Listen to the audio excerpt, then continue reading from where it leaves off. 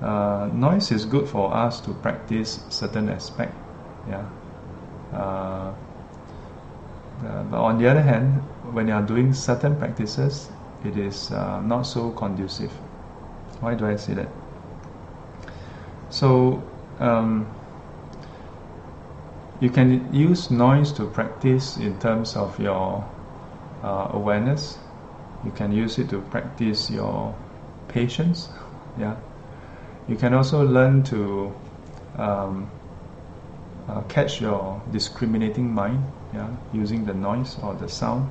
The fact that if we call it noise, yeah, we are discriminating. It's just sound. But at the same time, the Buddha's instructions to the monks was to practice in Jijing Chu, yeah, to practice in quiet places. So this is very interesting. In the Vinaya, in the teachings to the monks and nuns, the Buddha don't advise the monks and nuns to go to noisy places to practice. So seems to be a conflict. Because we have heard before masters, teachers who say that, places that is very chaotic is good for your practice. But on the other hand, the Buddha advised the monks and nuns to find quiet places. So what is going on here? So when we consider the Buddha, we can say, I think the Buddha understands the need for most people, in the initial stages, to have quiet places to practice. So when the Zen masters say that, or some of the teachers say that, those places that is noisy is good for practice, it is with regards to using what we call 逆增上缘. That means opposing conditions, to use it, transform that opposing conditions to become a cultivation factor. Yeah. So if you can do that, then you can practice in many places. But for most people at the start, it's a bit difficult. A bit difficult. So, Esther C. say, 杂音是个考验. Yeah. Long time ago, some years back in 2007, when I went to Myanmar for a 3 months range retreat, I was expecting that it would be like, retreat center, quiet and serene. But it was almost amazing. There were a lot of sound. All kinds of insect sounds. Even the lizard sound was like really strong. And there were birds and so on. But they were still okay, nature and so on. And then at late at night, 9+10, somehow there were some small houses or something just outside of the retreat center, and they were playing very loud, like discotheque kind of music. I was most surprised.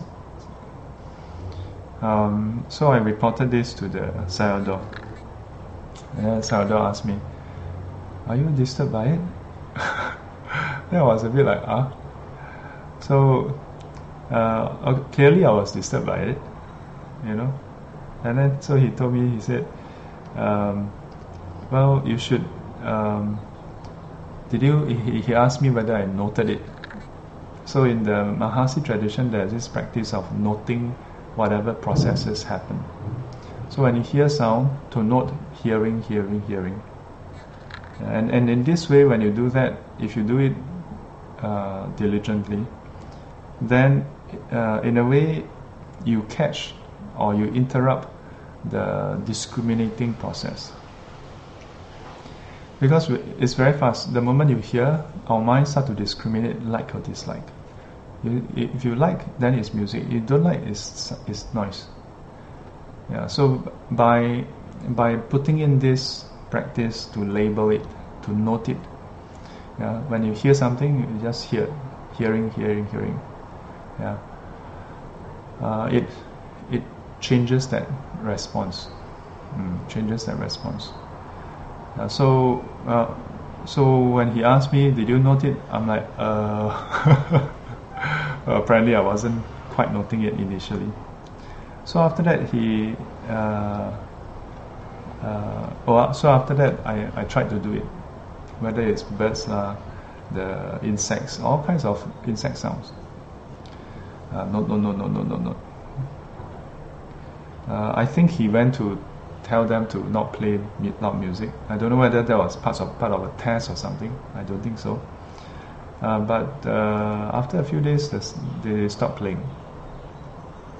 Then the neighboring monks in the other kuti, they started doing chanting late at night. Again, 9+10. Yeah, and it was for a long duration. So because during the retreat, we wake up early in the morning and we sleep early. So at 9+10, we are starting to retire, and then it started chanting. So initially, 烦恼, start to have all kinds of thoughts.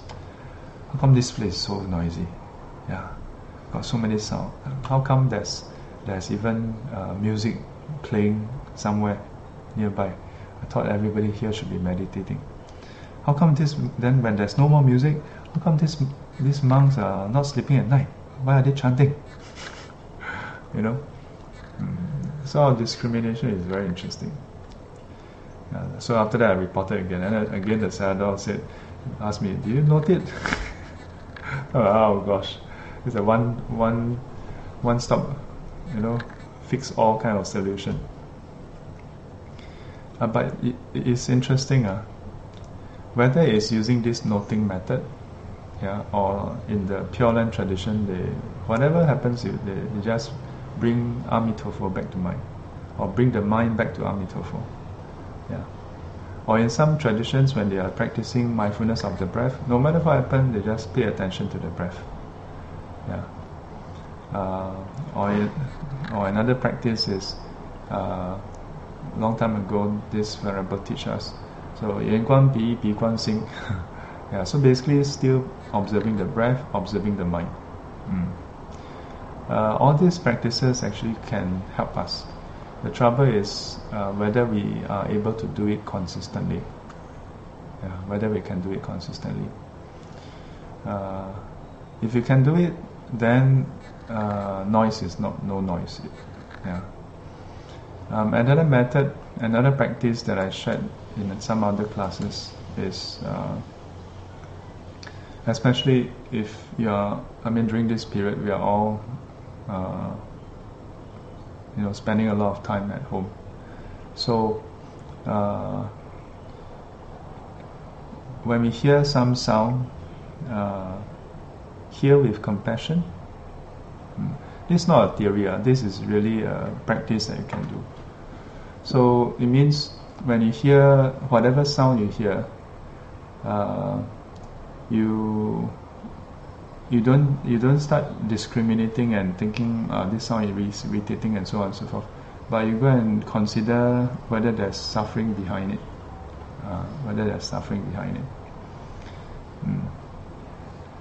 When we do this frequently enough, it becomes a natural response, and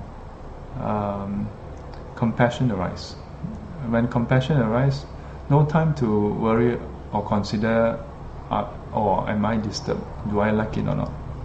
No time for that.